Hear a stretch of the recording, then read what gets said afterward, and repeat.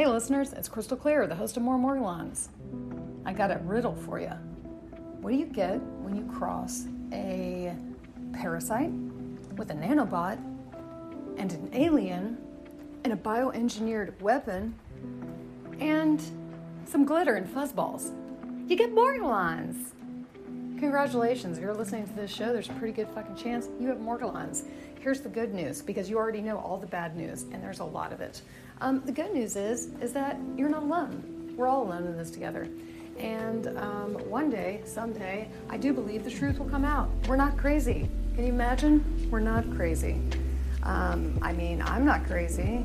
We're definitely not crazy. And I've met some of you, spoken to some of you, and y'all don't seem very crazy either. We all seem to have Morgellons. Yes. We're going to have a great episode today. Please stay tuned, even if you don't have Morgellons. If you don't, and you're wondering, who the fuck are all these weird delusional people talking about how Morgellons? What are Morgellons? We're about to find out. Please stay tuned. Thanks for listening.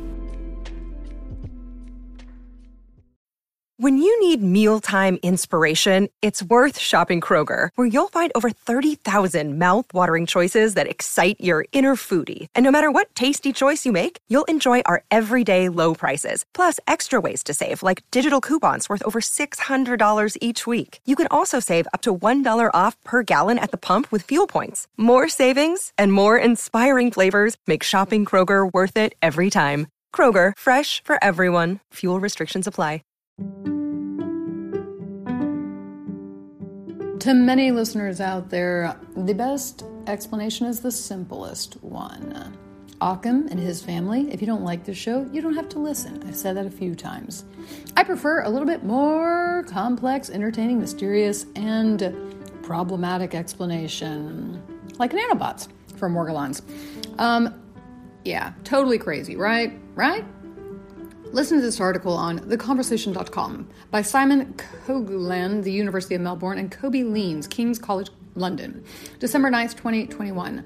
The title of the article is, Will Self-Replicating Xenobots Cure Diseases, Yield New Bioweapons, or Simply Turn the Whole World into Gray Goo? Yeah, y'all, this is right up my alley. With all the Morgellons. In 2020, scientists made global headlines by creating xenobots, tiny, quote, programmable living things made of several thousand frog stem cells. Okay, programmable living things. Just let that phrase sink in for a minute. And just to note, they did use my brain frogs for some of this research. Just kidding. So anyway, these pioneer xenobots could move around in fluids, and scientists claim they could be useful for monitoring radioactivity, pollutants, drugs, or diseases. Early xenobots survived for up to 10 days. Then a second wave of xenobots created in early 2021 showed unexpected new properties. Are some of them turning different colors, like silver and black, just before your eyes? Because I've had Morgellons do that. These included self-healing and longer life. I'll take me some. They also showed a capacity to cooperate in swarms, for example, by massing into groups.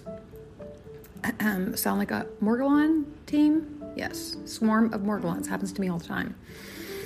Last week, the same team of biology, robotics, and computer scientists unveiled a new kind of xenobot. Like the previous xenobots, they were created using artificial intelligence to virtually test billions of prototypes, sidestepping the lengthy trial and error process in the lab. But the latest xenobots have a crucial difference. This time, dun dun dun, they can self-replicate. Uh-oh, it was supposed to be after that. Dun dun dun. Hang on, what? They can self-replicate? The new xenobots are a bit like Pac-Man. As they swim around, they can gobble up other frog stem cells and assemble new xenobots just like themselves. They can sustain this process for several generations. But they don't reproduce in a traditional biological sense. Instead, they fashion the groups of frog cells into the right shape using their, quote, mouths. Ugh. Ironically, the recently extinct Australian gastric brooding frog uniquely gave birth to babies through its mouth. The latest advance brings scientists a step closer to creating organisms that can self-replicate indefinitely. Is this as much of a Pandora's box as it sounds? Yeah, it is. Conceptually, human-designed self-replication is not new. In 1966, the influential mathematician John von Neumann discussed self-reproducing automata.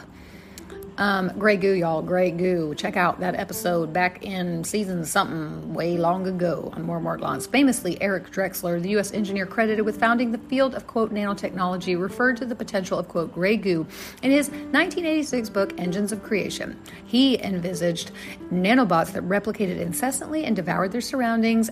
Ecophagy, y'all. That's what it's called, ecophagy. Or phagy, transforming everything into a sludge made of themselves. Y'all wait till Crystal Clear clones herself all over this globe. It will be a better place, but then I'll have to start cannibalizing myself, and if that's going to happen, I want y'all around to see it. Although Drexler subsequently regretted coining the term, his thought experiment has frequently been used to warn about the risks of developing new biological matter. In 2002, without the help of AI, an artificial polio virus created from tailor-made DNA sequences became capable of self-replication. What? Although the synthetic virus was confined to a lab, it was able to infect and kill mice. Possibilities and benefits. The researchers who created the new xenobots say their main value is in demonstrating advances in biology, AI, and robotics. Future robots made from organic materials might be more eco-friendly because they could be designed to decompose rather than persist. I have a few decomposing in my lips right now. They might help address health problems in humans, animals, and the environment. They might contribute to regenerative medicine or cancer therapy. Yeah. You know what happens to a worm? You cut it in half, it grows right back. You know what happens to a woman? Saw her in half? Well, you got a magic show. Xenobots could also inspire art and new perspectives on life. Strangely, Xenobot offspring are made of their parents' image, but are not made of or from them. As such, they replicate without truly reproducing in the biological sense. Perhaps there are alien life forms that assemble their, quote, children from objects in the world around them, rather than from their own bodies. Ooh, I'm going to marinate on that. But what are the risks? What could go wrong? Fucking around with God's creation. Surely nothing. Well, the Xenobot researcher said there is a moral imperative to study these self-replicating systems, yet the research team also recognizes legal and ethical concerns with their work. Centuries ago, English philosopher Francis Bacon raised the idea that some research is too dangerous to do. While we don't believe that's the case for current Xenobots, it may be so for future developments. And who's going to make that call and when? Who's going to be looking? Any hostile use of Xenobots or the use of AI to design DNA sequences that would give rise to deliberately dangerous synthetic organisms, COVID-19 China, is banned by the United Nations Biological Weapons Convention and the 1925 Geneva Protocol and Chemical Weapons Convention. However, the use of these creations outside of warfare is less clearly regulated. The interdisciplinary nature of these advances, including AI, robotics, and biology, make them hard to regulate. But it is still important to consider potentially dangerous uses. China might be somebody we would want to look at. So anyway, this article just goes on to say that basically life on Earth, as we know it, is changing a lot. And hopefully the Grey Goo doesn't take over. Just looking down at this, there's always like suggested articles after the article you've just read.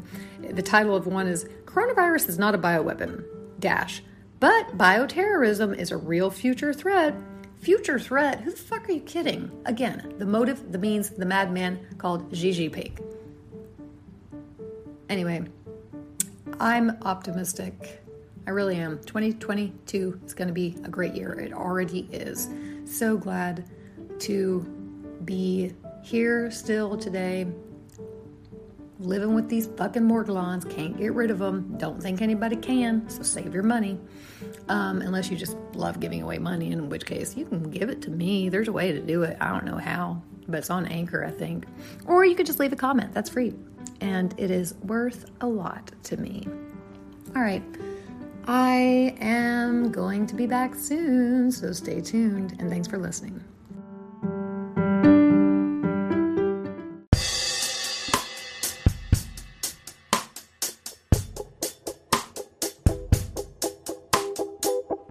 We flew straight to the spew hole of that volcano on that Neptunian moon, hovering in the helipod. She co-pilot and me pilot co-pilot. I stared to the bottom of the molten hole. Me bug-eyed, burning hot.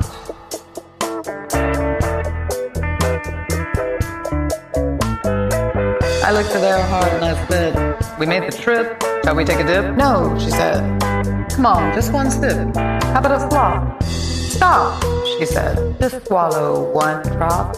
She thrust the throttle and spun the bottle, and we both felt the wobble. The trouble of all the gods and the base kick of the devil. Do you feel that heat? Do you feel that heat?